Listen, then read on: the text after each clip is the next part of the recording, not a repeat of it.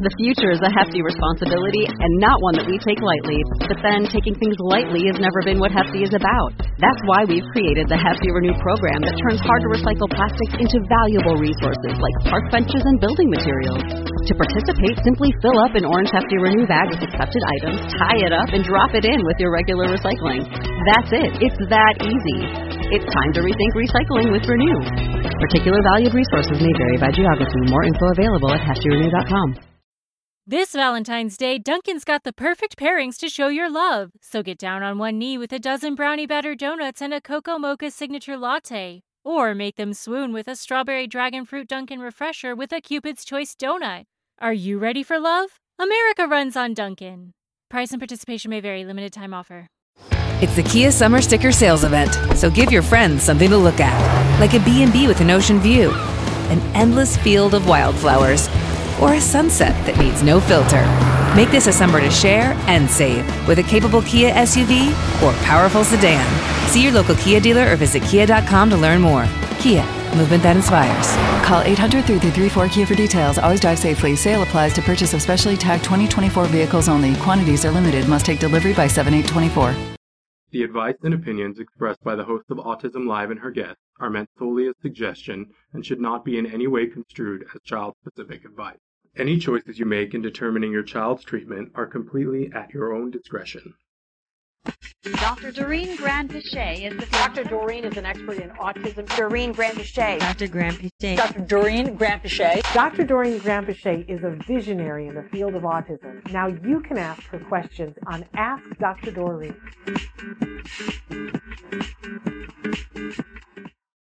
Good morning and welcome to Ask Dr. Doreen on the Autism Network. I'm Shannon Penrod and I'm sitting here with the fabulous and wonderful Dr. Doreen Grand-Pichet. Good morning. Good morning, Shannon, and good morning, everyone. It's great to be here. It's so great to have you back in studio. It's always great to have you no matter how we can have you, but it's extra fun when you're in studio. It's so nice when we're here together. And we're going to spend a lot of time with you next week. Yes. Our marathon is starting. I'm so excited. I know. I can't even believe we're a week away. For a while I was saying it was like throwing a prom. Yeah. And now I'm more like it's throwing a wedding with a bris, with a prom. There's a lot going on. It's interesting because, of course, you selected, we're doing, of course, for our viewers, our 44 hours of straight programming. Podcastathon. And, as luck would have it, the prevalence rates changed, and now it's 1 in 36. Well, we kind of said all along, we've been saying on the show that we knew it was coming. Yes. And we committed that we were going to do 44 hours because of the 1 in 44. Correct. No matter what. But it's a kind of a big deal to me because, we're going to talk about this because it's our topic today because we had a question that came in about the prevalence numbers. But before I get there, let me pause and say that we're live right now on Facebook, YouTube, Twitter, and about a dozen other sites. Our fabulous Traven will show those to you as I continue to talk. Also want to let you know, not only are we live right now and you guys can interact live right now, the live chat is open. In fact, I'm saying good morning to Andrea and to Liliana. So thrilled to have both of you with us live. And you guys can write in too. If you're on Facebook, YouTube, or Twitter, all you have to do is write in on that platform and it'll show up here. We have a new thing now too that you can also text us from your phone. That's awesome. I love that. It is awesome. So Traven is going to, because I'm still so new at it, I think it's info@autismnetwork.com is what you text, and you can text your questions in that way. Sure. It's still new to me, so forgive me if I'm not good at it yet, but we're trying to get it all warmed up for the podcastathon next week, so you guys can write in lots of different ways.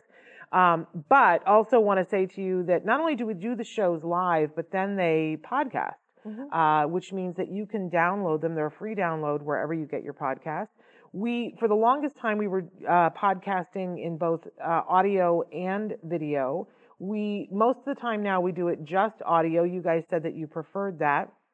But we want to let you know that these shows with all the sound and all the music and the visual are available for you in their full breadth on YouTube. So definitely check out our library of videos because, not only are we doing the podcast-a-thon next week, there's a lot going on next week. Yes, it's very exciting. A lot going on. But I also realized it means that we will have been on the air for 13 years. Oh my gosh. I know. That's it's our amazing. 13th birthday. We are going to officially be teenagers. That's crazy. And it is. It really is. That's so exciting, though. I'm so proud of us. I want to thank you, though, because honestly, this is all you that made this possible. And as you know, my life has changed in so many different ways over the last 13 years. Yeah.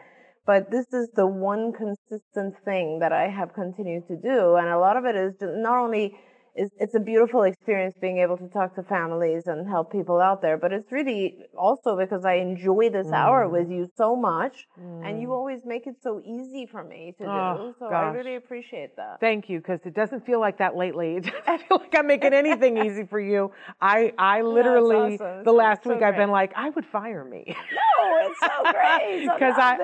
Because you're in that stage of it where you're like, chaos, it'll all work out. It'll all work out. But there's a lot of things that we're going to be celebrating next week, including the podcast-a-thon. If you haven't already, if you're like, what is this thing that they're talking about, this podcast-a-thon, I really want to urge you to go to autismnetwork.com. I don't like to give you all the slash things because I can't remember that myself personally. But if you go anywhere on autismnetwork.com, you'll see the neon circle that says podcast-a-thon. You can click on that. It will bring you to the landing page for the podcast-a-thon. And the big thing to do right now is to click on the hourly calendar. It's the box in the middle. It says calendar hourly. And if you go there and just scroll through the 44 hours, every time I do it, I get goosebumps because we have so many luminaries. It's amazing. And more that we have not announced yet. It's cuckoo for Cocoa Puffs.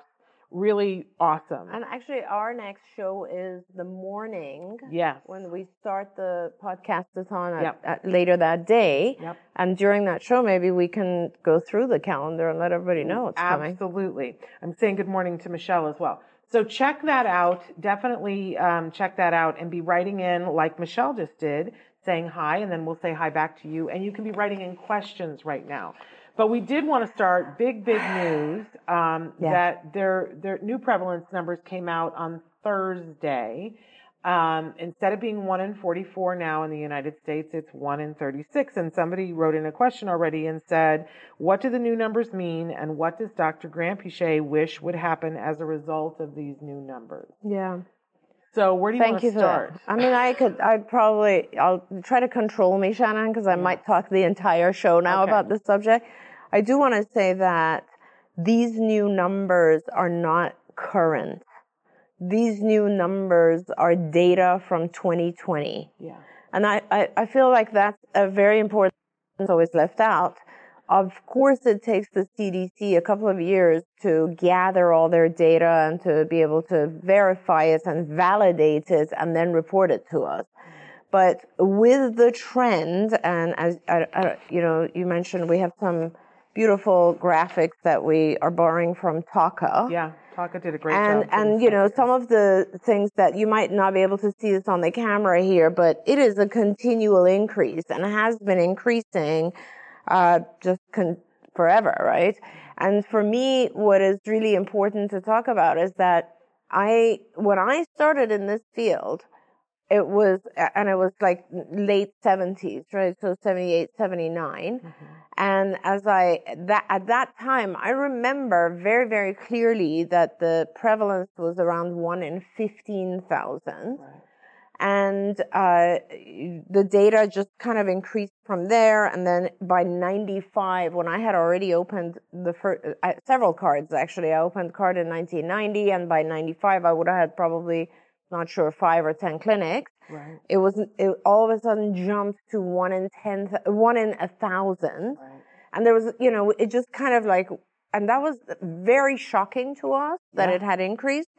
But then beyond that, it just, every time data came out, it was more and more and more. And, we have in 99, it was 1 in 500. Then 2002, of course, the data became 1 in 150.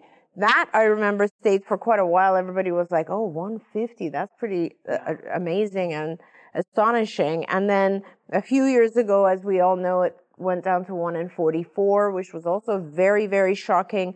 That data was data from 2018. And then now, of course, 1 in 36. And this is data from 2020. So I think it's fair to assume that if something doesn't change, this number is going to continue to increase. Yeah. Because it is a trend, and it is not, and people always talk about, you know, what's causing this trend, and I really would love to talk about that a little bit, because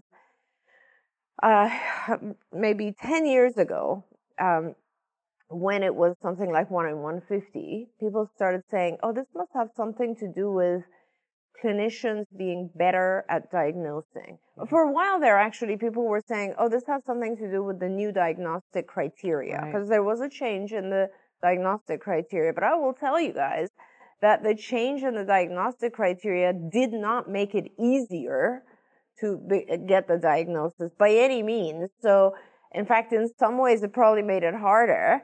But that aside, I always would respond to people and say, I have been diagnosing personally myself since 1990 or 92 or something, 1 or 2. And why would people think that, you know, clinicians suddenly became wiser to it? That's really not the case. Of course, awareness has influenced pediatricians, I think, a little bit, because their training did not involve a lot of training for autism. I mean, to this day, very soon, very shortly, I will be doing a training for pediatricians in South Africa to help with screening and diagnosis, because it's also increasing in other parts of the world. Of course. But this is not about awareness. This is not about better ability to diagnose. This is not about those things. Those things may have a small causative factor. They might play a very small role. Yes, pediatricians are now recognizing it better and are now finally diagnosing faster, perhaps. And I think that's not necessarily because maybe it's because they get better training, but I think it's also because they are also alarmed. Like, we're all alarmed. Yeah. Everybody's saying, what do we do now? Like, 1 in 36 children? Oh my God. You know, like, that means that pretty much every classroom in the United States will have a child. You know, right. It's scary, right? Yeah. So all of us are pretty alarmed about this. And you asked the viewer that wrote in and said, what would I have done? Like, what would I wish for given this increase in prevalence? And I will tell you, I think what I wish for. I wish for, you know, they changed the term autism, I guess, acceptance or to awareness, or I don't know which direction it went. The 3 A's now. The 3 A's. To be politically correct, I say the 3 A's. Autism acceptance, awareness, and action. Then you get it covered. I just say the 3 A's. Yeah, right. And I think we are all focused, let me ask you, Shannon. Yeah. What would you wish for? Well, I said this yesterday. There's so many things, right? But right now, I wish the talking point would be, if one kid in every classroom is on the spectrum, then why haven't we fully funded IDEA? Okay. And we were promised by every single person running that it would be. So I'm asking for a call. I've already said yesterday, hey, Joe, you said you would. Yeah. This would seem like a time to do it. 1 in 36. Come on. Yeah. But that's a drop in the bucket, but it would be a pretty healthy bucket to start. Right. That's me. But what about you? So, but that's exactly kind of where I wanted to go, is that most people will actually say, let's increase access to treatment and help. Yeah. And fully funding IDEA is one way of doing that, right? Is let's give all of our kids in schools access to the right type of intervention. Yeah. Many years ago, I said, God, please give us insurance funding. We got that, right? And now we have some access to insurance funding. But what I'm going to wish for today is different. I'm not going to wish for, let's accept the fact that we're in 1 in 36 and get better treatment, better access. I'm going to wish for people to question why we are at 1 in 36. Let's go back and say, what did we do to our environment to make it 1 in 36?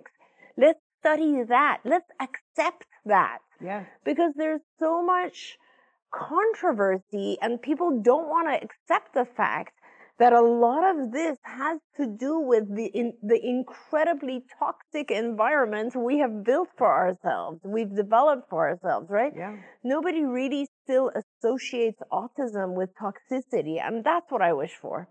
That's what I wish for, because if people did start to see that this has to do with, like really understanding our kids are being exposed, and it's not just our kids, it's all of us.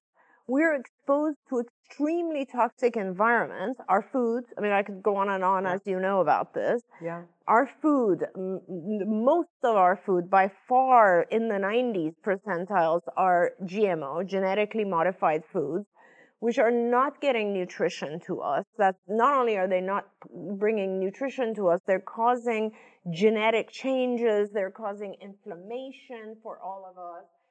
Our soil in the U.S. is no longer, we do not have soil that is healthy, that has not been contaminated by massive amounts of pesticides. Mm-hmm. So that's another big issue. All of our food is really toxic.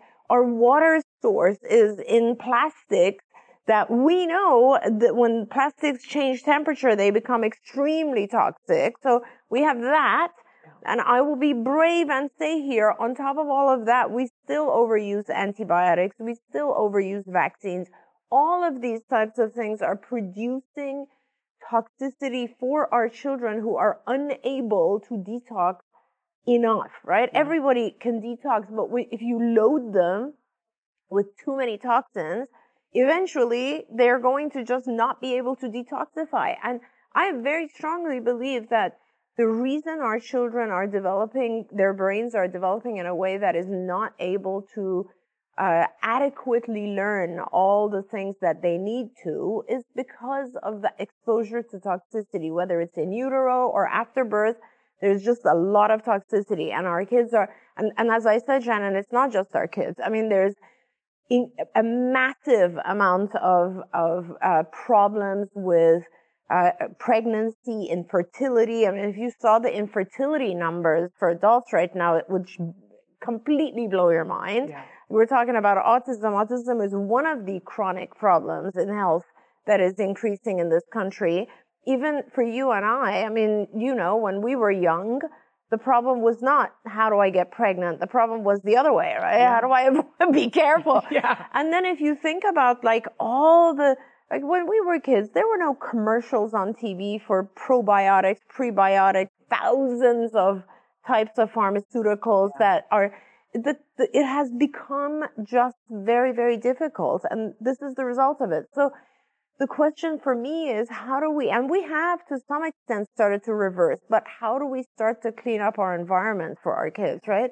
Yes, I mean, if I knew all this stuff, 40 years ago, I would have invested in Whole Foods, right? And all these, or all the company, or Sprouts, or whatever these companies that are now everywhere. Why are they everywhere? Does anyone ask? Why is there a whole thing about what kind of food can I eat? Yeah. Why is it that everybody has gluten intolerance? Everybody has case. Those are the questions that need to be asked. People need to be outraged by this. Yeah. Not just kind of, we're outraged by the fact that after this, there's not enough access to care. We need to be outraged and concerned. I have children who are in their 20s. I am very, very worried about them having children. Do you know what I mean? Yeah. It's become a crazy world. All of this makes me want to invite Dr. David Berger to be on the show with us again. We should, he's doing absolutely. Some amazing research about exactly should. What you just talked about. So, all right, David Berger, I'm going to be calling you. And thank you for all of that, because I feel like a lot of people aren't brave and don't talk about things. Right. Right. But I know I said to somebody, I think I said it here on the air yesterday. I said if all of a sudden we were able to say that 1 in 36 kids were having a problem with coloring with crayons. Anything, absolutely. Oh my God. Well said, 1 in 36 kids having trouble. What wouldn't we do? Yes. what wouldn't we do? So absolutely right. Absolutely here we go. Right. We're saying good morning to Niles, who's watching us for the first time live, which is very exciting. And then next week, you're going to get the opportunity to watch us live for a lot of hours. Huma is here from Pakistan. I'm so glad that you're here. May is here. Liliana says 1 in 36 and 120. I wonder what the number now is in 2023. And can I just say, if somebody, if you're in a conversation, because I feel like the press has really doubled down on this and said, oh, they've come up with reasons why no one should panic about the 1 in 36, and they do this for a solid week after the numbers come out. I just want to say to all of you, how many of you know at least one or two people, one or two kids or adults or whatever, that you know probably should have gotten a diagnosis and didn't, and they're still in the process or waiting? If we all know two people, then we know the numbers aren't what they are, right? Oh, of course this is going up. I mean, this is a trend. Yeah. And anyone who knows epidemiology and trends, when a trend is happening so clearly that it's increasing like this, and thank you again to Taka for showing us this data, it's just, unless there's a drastic change we know there isn't, the trend is going to continue. Absolutely. So it's very concerning. And somebody asked me the other day, they said, is this number, are they including all of these self-diagnosed adults? And they used the air quotes. No. This time, this year, it includes 4-year-olds, but in the past, it's only included 8-year-olds, but this includes 4-year-olds and 8-year-olds. Yeah. That's it. Not adults. And by the way, that's kind of why it takes a couple of years, is because the CDC is not reporting numbers where somebody will just jump in and say, hey, I have autism. Those numbers would be crazy. Yeah. These are verified numbers and these are validated. That means you have to have an official diagnosis in order to be counted in here. And not only that, if you think about the way that they get this information, it's actually, if you have an official diagnosis and are receiving some sort of funding, that's when you count. Because otherwise, a lot of people might have an official diagnosis, but unless you have some sort of service, you're not going to be in the numbers. So this is very important. Yes. And Melody, this is a case in point here. Melody has written in and said, hi, I'm from Rock of Gibraltar, Europe. What an exotic place to be from. Yes. My son, at the age of 14, has been diagnosed with spectrum of autism. Yes. He has been to speech and language therapists and physiotherapy, etc. Why was it difficult to detect? Much appreciated. So he's not getting the diagnosis till 14. Yeah. And we see much more of this. So just imagine he would not have been included in this survey even if he lived in the United States. And we hear much more of this, that teenagers are starting to be diagnosed. Why would that be? Why would somebody not get a diagnosis until they're a teenager? Well, okay, so because they are, and this is a little bit sad, but the truth is that it's a spectrum. And there are children who are higher functioning. So that means that, some of the things that we all, like all of our viewers all over the world who are writing in right now, you are people who are somehow interested in autism. Either you have a child with autism or you know of someone with autism. So you're actually in the autism world. And if I ask you to describe autism, the majority of you will think of severe autism. The majority of you will think autism means no communication. Autism means, that must be someone who's not talking or you'll even, a lot of people in the world will even equate it with intellectual dysfunction or disability. Now, that when it's a child who is speaking, but they still have a lot of the social issues where they cannot actually, in any way interact with others or live a life that involves social interaction and social turn-taking and all of that sort of stuff. What would in the past have been referred to as Asperger's is now referred to as ASD, Asperger's type. You would probably not think of that individual as having autism. Recently, I was talking to a friend, Shannon, in Florida, and they were telling me that this friend of mine said that his nephew, who is, I think, 16 or 17, was diagnosed with the diagnosis I hate the most, oppositional defiant disorder, ODD, oppositional defiant disorder. What a horrible label to give a child, right? And it's one of those where you don't even ask why. And from a behaviorist perspective, when there is oppositional behavior or a child is actually defiant in some way or another, they're trying to communicate something. The world around them is not fair. They're having a hard time with something. And now this child, finally, he's been through multiple assessments, and God bless, he finally went to, I think, Cleveland Clinic or somewhere and had a really good assessment and came back with a diagnosis of ASD.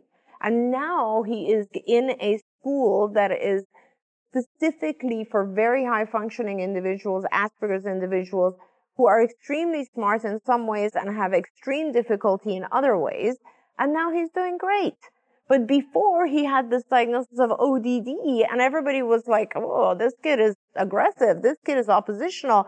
Let's just, either put him in a corner or punish him or whatever it is. Yeah. And it took 17 years of his life until he finally got the diagnosis.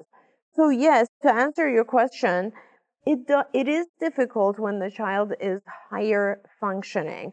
Well, unfortunately, what happens a lot of times is no one considers it a problem until it actually becomes an out of control problem. Mm. So let's say a child could very well go to school, fall behind, but as long as they're not making a problem for the teacher, no one's going to say, hey, this child needs some help here. Somebody please, there's something going on here. And it could take a few years. Other issues that can impact it are we deny. When we see something with our kids going wrong, we deny it. And if it's a higher functioning child who's mildly affected or less severely affected, we as parents will say, oh, he'll catch up. He'll catch up. I'm sure if I just do this, he'll catch up. And we delay the process. Another thing that can affect it is bilingualism. When there's multiple languages in the family, there's a lot of stuff like that can affect when the diagnosis actually occurs. But, it is extremely important. And as this family wrote, as soon as you get the diagnosis, it helps you find the right path. Yes. And get the type of intervention your child needs. I love the conversation that this has sparked. First, I want to say we're going to go to Kathy's question next, because you diagnosed both of her children. Oh. And what a blessing you were in her life, from what I read here. A lot of people are saying preach. I noticed that we have Lisa Ackerman watching with us. Lisa, thank you for all the hard work that you have done. If you guys are looking for information and talking points about how to talk about this with your friends and your family, Taka has done an amazing job. They actually had an article that was in Yahoo Finance, which if you stop and think about it, that's brilliant. Yeah. That Yahoo Finance is doing covering this prevalence. Let's talk about that sometime when we have more time. But I love, Lisa wrote in and said challenges, Tylenol, prenatals are awful, diapers are toxic in addition to others listed. We've talked before about the Tylenol here. Tylenol, of course, and Tylenol is actually a good one because it's one of the ones that, our pediatricians will always tell us, give your child Tylenol after the vaccines. Before even. And that, Tylenol is one of the things that taxes your system, your detox, your redox system. It puts such a heavy weight on your redox system and your liver that it is hard for a child to detoxify or get rid of other toxins when you take Tylenol. It kind of makes your system hold on to those other toxins. And by the way, on that note of other things that affect this, another thing that affects this is our cell phone usage, right? And cell phones themselves, it's not about toxicity they're producing, but what they do produce, this web that has of cell phone usage and the web that exists because of that is causing our blood-brain barrier, the threshold that keeps toxicity away from our brains, to go down.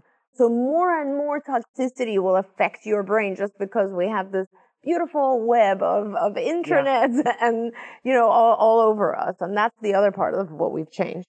Craziness.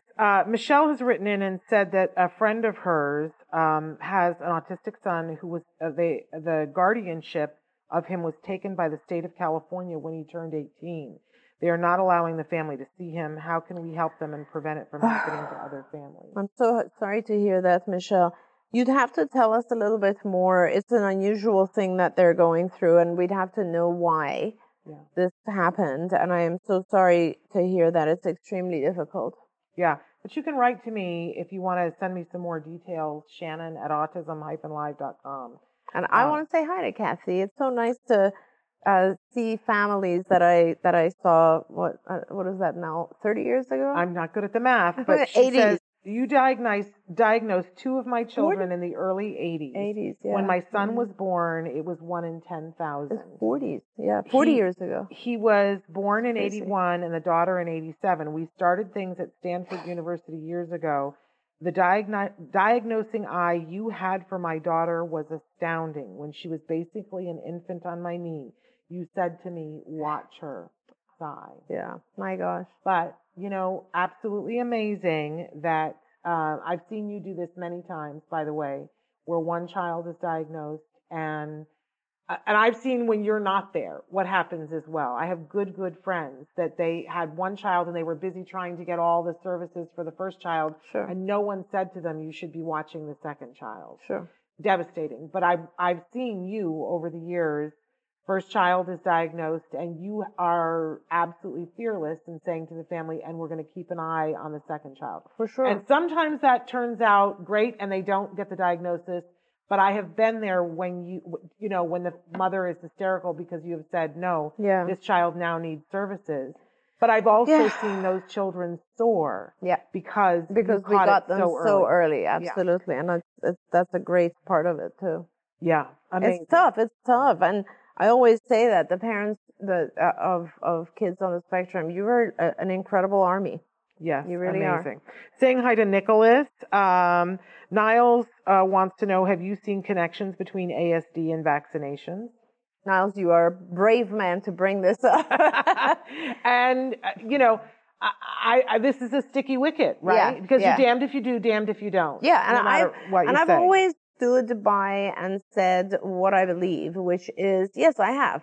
And, it was a friend of mine, his child was diagnosed, and he brought his child to see us at CARD without even knowing that he was about to see me. I didn't know I was about to see him. He didn't know he was about to see me with his child. And so I go in to do this intake, and I'm like, oh my God, what's going on? And so they obviously shared, this was the first time, they shared tons and tons of home video footage with me. And it's, that was the moment for me, and this was a long, long time ago. As Lisa knows, we've kind of been in this world talking about toxins for such a long time. And what astounded me was their video, in this video where mom is actually saying on the video, and you see, the child blooming, happy, having fun, imitating siblings, one-word utterances with parents, and just a very normal, typically developing child, pointing, eye contact, all of it. And then mom says on the video, today so-and-so had his vaccine, his MMR shot.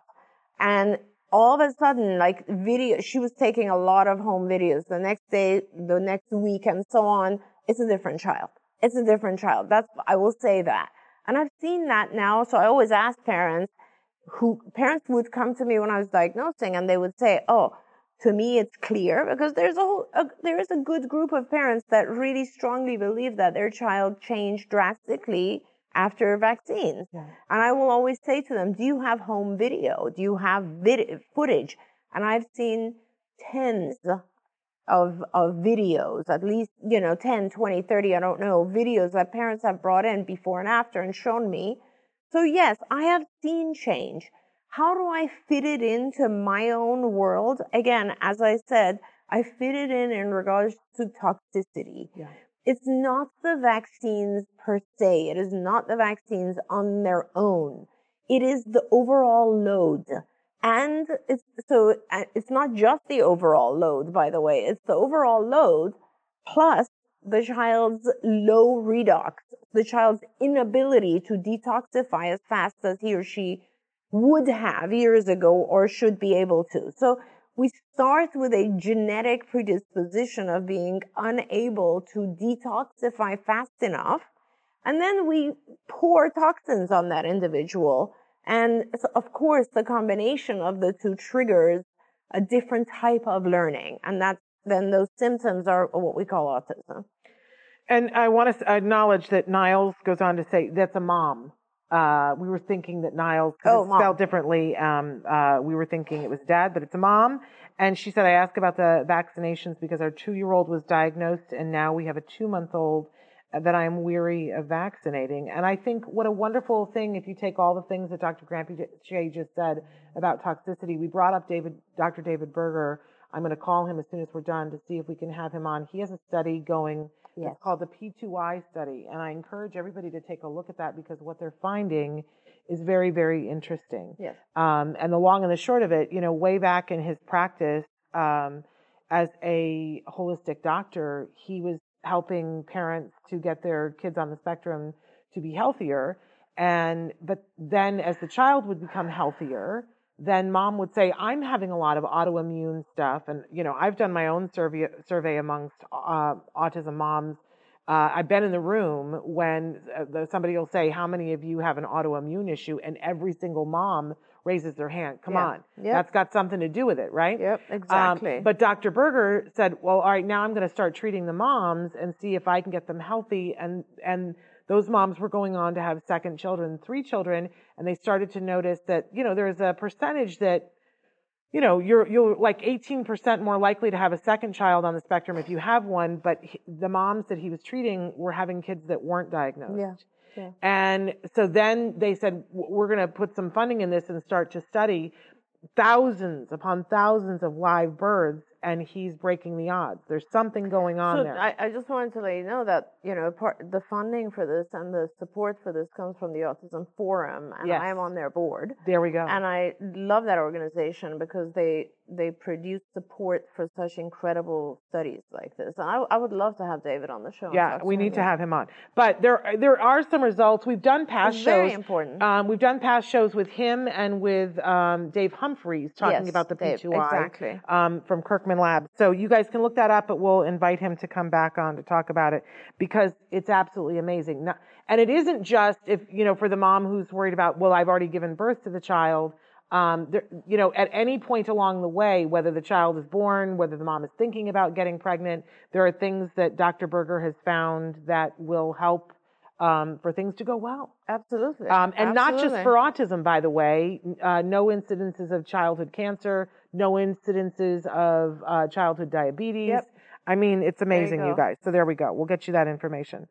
Okay, let's get to some questions here. By the way, Christy says, as an educator, I can vouch that these numbers are accurate. We are seeing it more and more. Unfortunately, in Canada, there is little support for educators, families, and children. It breaks my heart. Yama, we're so thrilled that you're here. She says, I love your show. So helpful, face-to-face, red heart shape. Yes. Melody says, thanks for answering my question.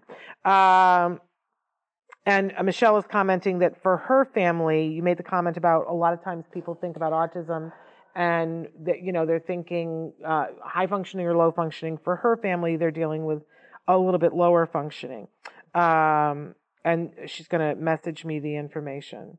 Melody also says, well, they did that with my son, might have ODD, but we are waiting for my son to have a proper assessment. But here in Gibraltar, there is no one that's specialized for it. I know. And that's another part of this is that, we focus on a lot of different areas, but we don't have enough people who are assessing. There's no question about that. I just had a conversation with our clinics in Saudi and was talking to them, and they're very fortunate to have some assessments and some psychologists who are doing this, but it is starting to increase pretty significantly all over the world. And it's very hard to get the right assessment. And that's vital. Yes. Melody says, what do they look for in genetic testing for autism?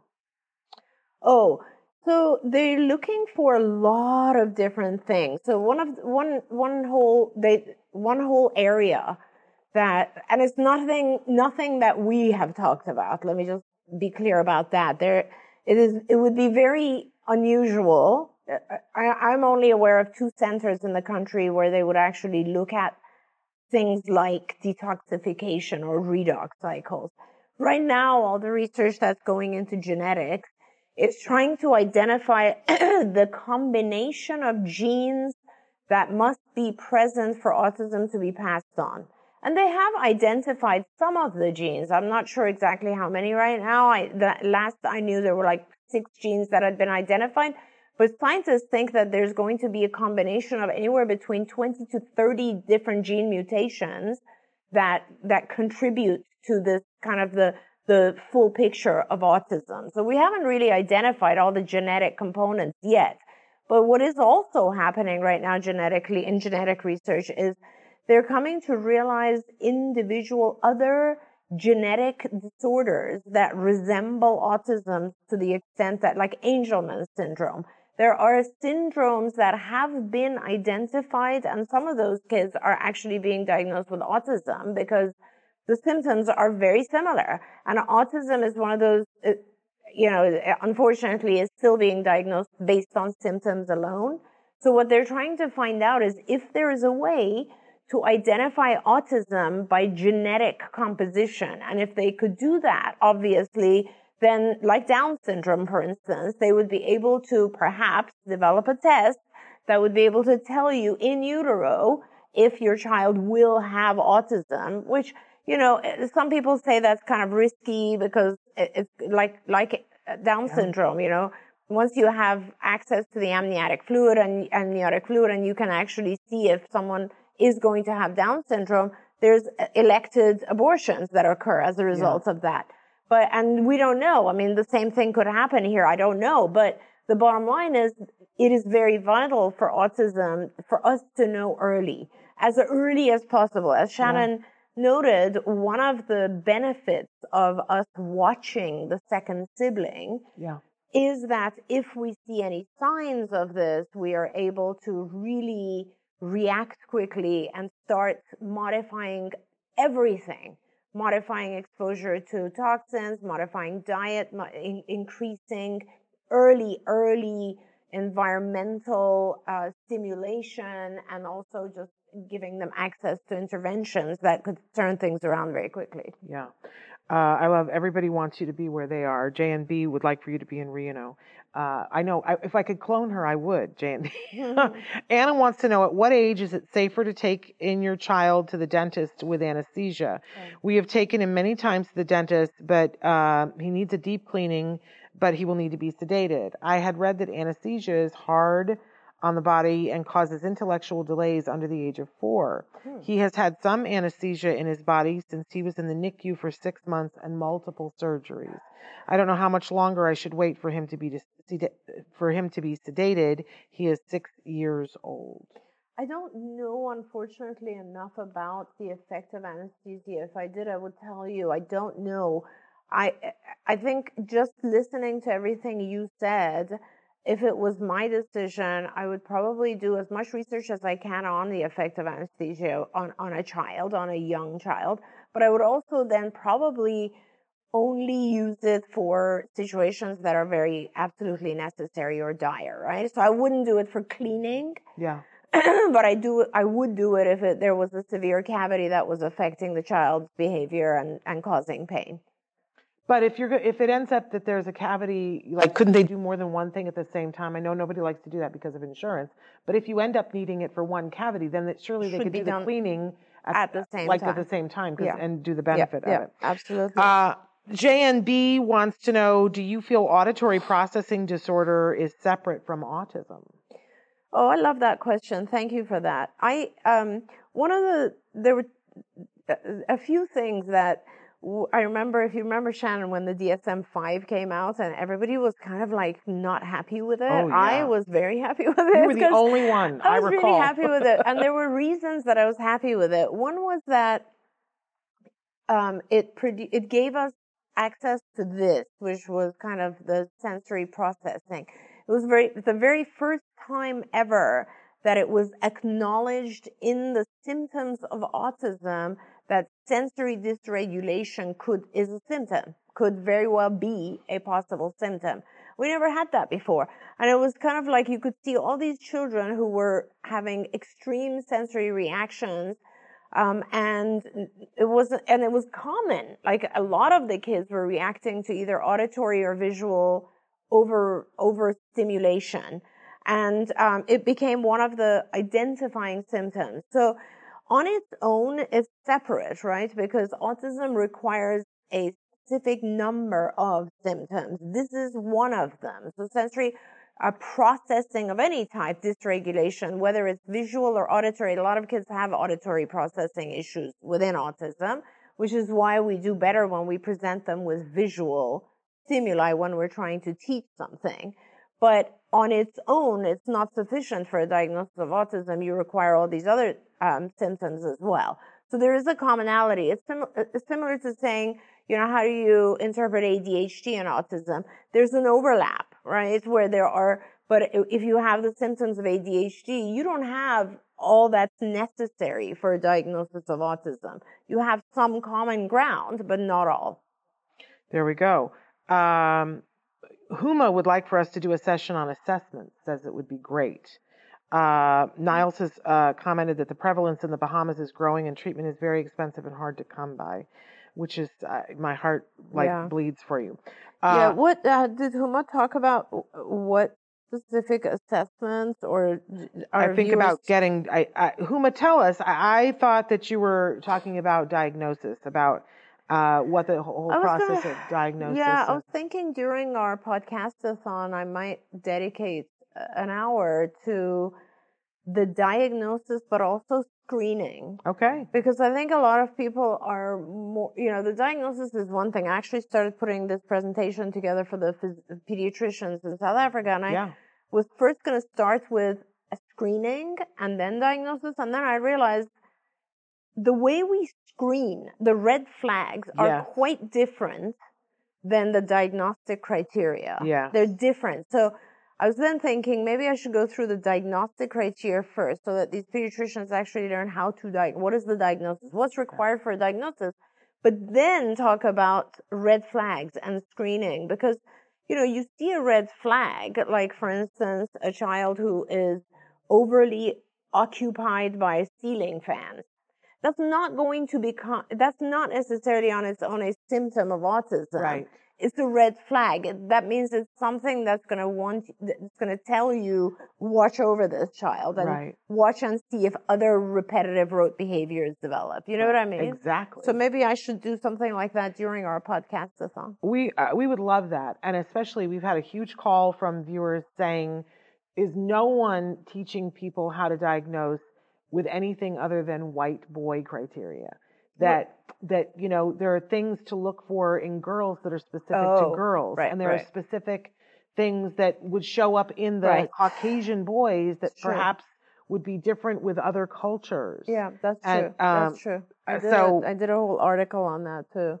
The fact that girls, it's harder to see it in girls. And that maybe those red flags look differently. Yeah. That, because I think a lot of people are even doctors are very, focused on, the box says this and I'm going to check the box and maybe don't see the other things. Yeah, we all have our biases. It's absolutely true. And when you're evaluating a girl, you will automatically assume that because it's a girl, they're going to be more shy.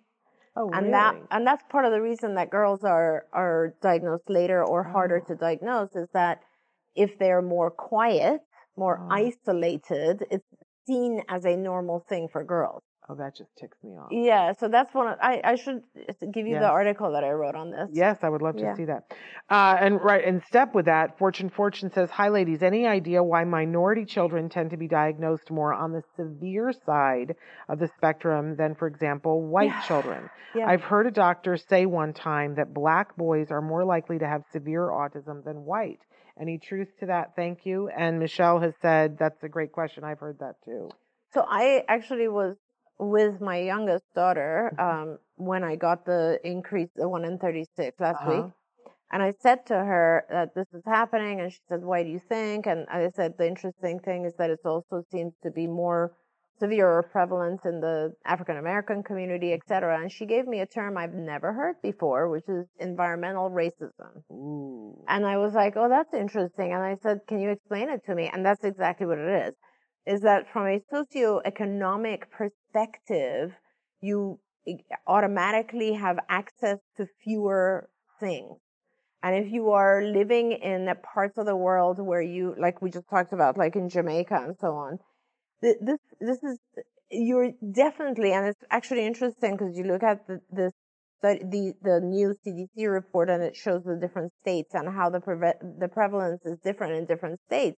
And and it also shows access to care in the different states. And that's really a part of this, is that there's already a sort of a connection between certain races and socioeconomic standing. Mm-hmm. And then there's a connection from socioeconomic standing and access to diagnosis and treatment. So the natural progression is, if you are in a particular race or country or situation that leads to a lower socioeconomic standing, you're just going to be diagnosed later because you don't have access to diagnosticians. No one is even watching you. Let's say you have both parents are working. No one is paying enough attention that something is wrong. You go to a public school where the teacher is overwhelmed with crime and other issues. So the attention on you is not enough to identify the problem. And then even when it's identified, access to the treatment is even less than in other parts of the world. Yeah, amazing. That's the unfortunate truth. Unacceptable, but amazing. We're saying hello to Autism Journey with Elijah, who we so love, and she's going to be hosting one of the hours for us during the podcast. That's terrific. We're excited for us. And thank you for sharing. If you guys have not seen her stuff, you'll have a chance to see her during the podcast-a-thon. She's on at 1 a.m. the first night, our time, so 2 p.m. Mountain Time. You'll want to check her out. She's amazing. A.m. or p.m.? A.m. A.m. Bless her heart. Okay. She's doing middle of the night for us, so that's really wonderful. Okay. We are... I had somebody here Stephanie.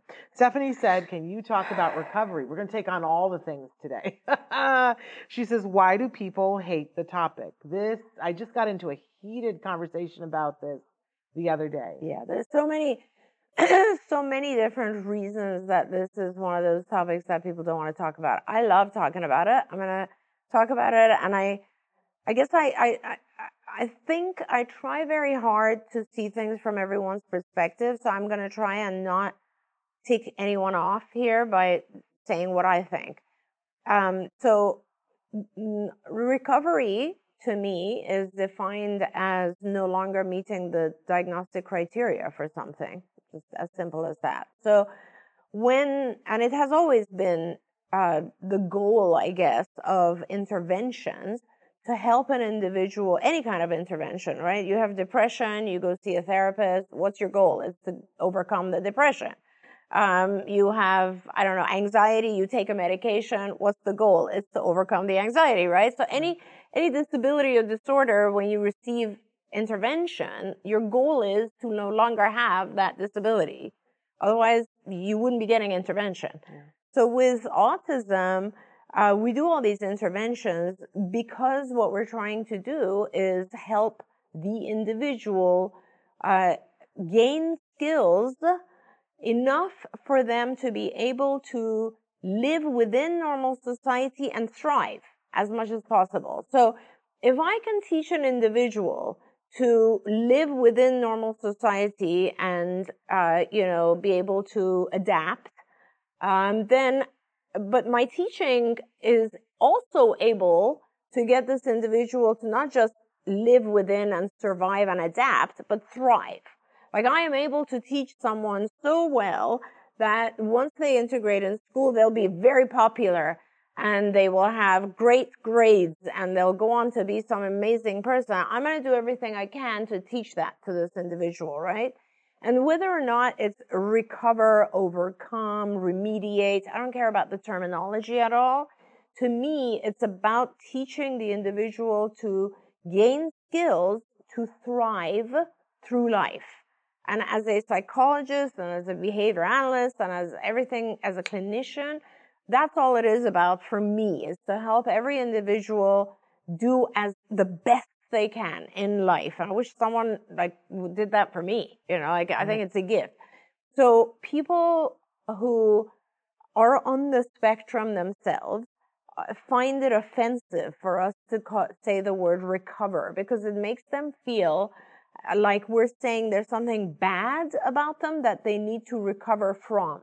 So if that's an offensive word, no problem. We can use different words. The bottom line is, if an individual is diagnosed, that means, by definition, you won't get a diagnosis of something in the diagnostic manual unless it negatively impacts your life at home and at work or school, right? Two environments.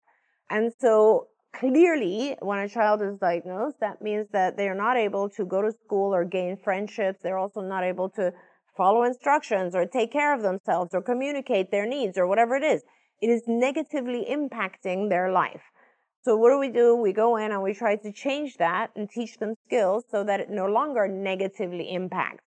If an individual chooses, or when they're a child, their parent chooses not to get any kind of intervention, and they would like to live with the symptoms of autism that they were diagnosed with, that is obviously their choice or their guardian's choice. That's their choice. But those who choose to receive intervention, then obviously our goal is to teach them as much as we possibly can so that they can thrive.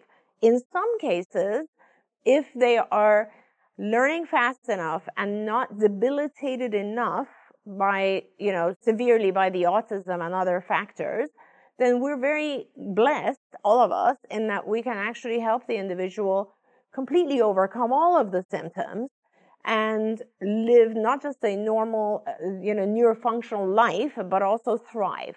And those are the individuals that in the past we have referred to as recovered, obviously.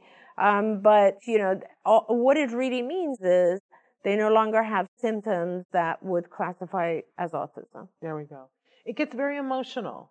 It gets very emotional because part of it is how you identify things. Yes. How you identify yourself and how you identify things.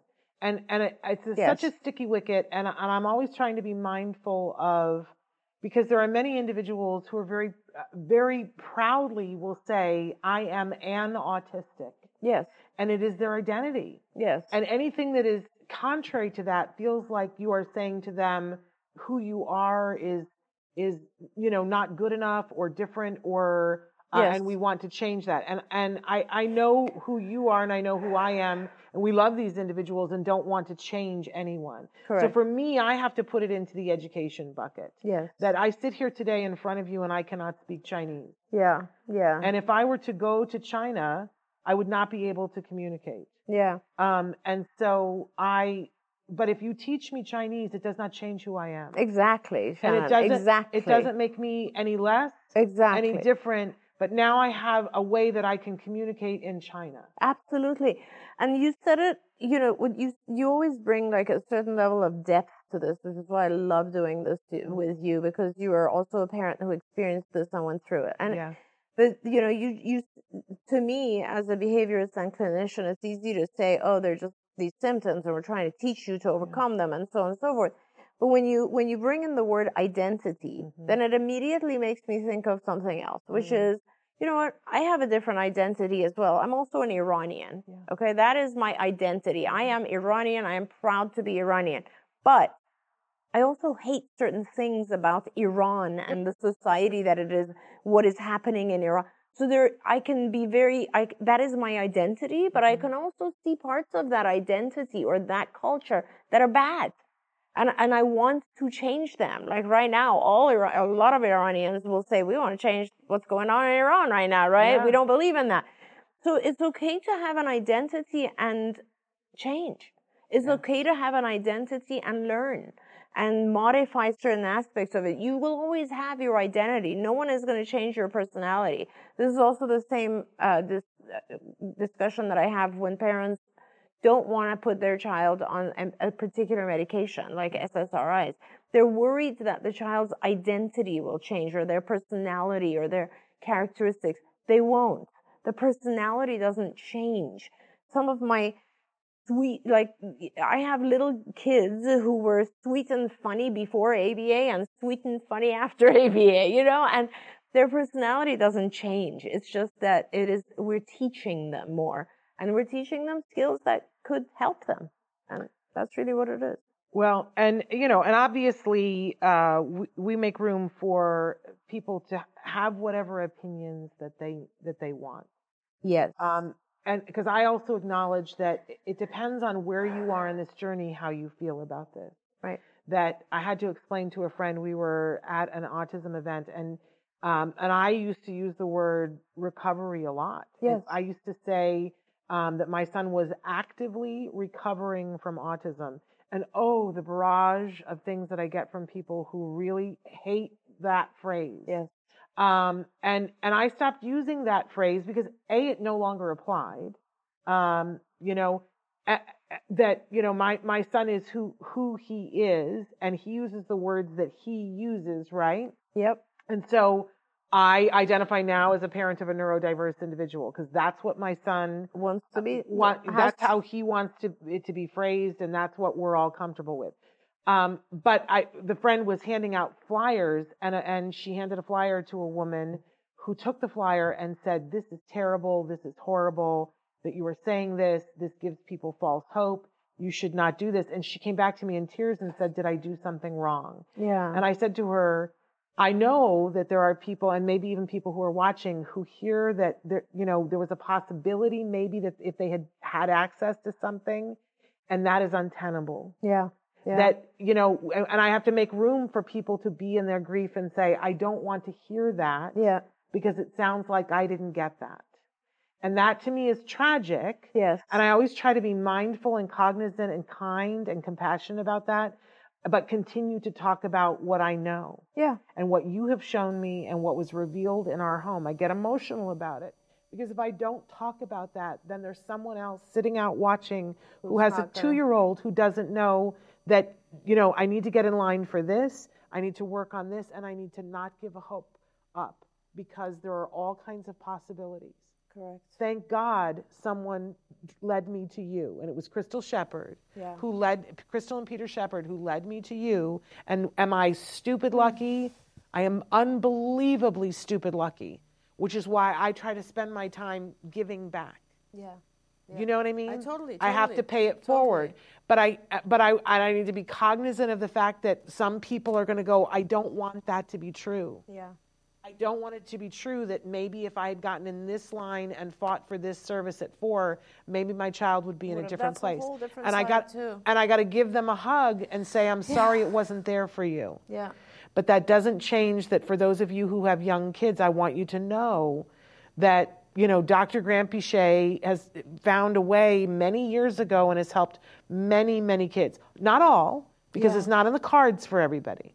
But many children have reached the point where they no longer qualify for a diagnosis of autism. Yeah. That is the truth. So we continue on. Anyway, what a lively discussion. We're out of time. Yeah, unfortunately. But thank you all for participating in this. Obviously, we've only scratched the surface. We will be back next week with Ask Dr. Doreen at its regular time and space. And then later on that day, we will be starting the Autism Network Podcast-a-thon. And there will be many hours of Ask Dr. Doreen with lively discussion. So I hope you guys will participate in that as well. Tomorrow, we are back. If you watched yesterday, I gave the parent-to-parent talk about best ways to go into an IEP to have the most successful IEP. Tomorrow, we're doing the partner to that, where I'll be sharing my 10 favorite tips of things to ask for accommodations for your IEP. So that will be tomorrow. Until then, thank you so much, by the way. Such a pleasure. You're so much amazing. Fun always. Oh, you're amazing. Anyway, until then, give your kiddos a hug from me and one for you too. Bye-bye for now. Bye, everyone. Don't forget, you can watch Ask Dr. Doreen live every Tuesday morning at 10 a.m. Pacific time. We hope to see you there.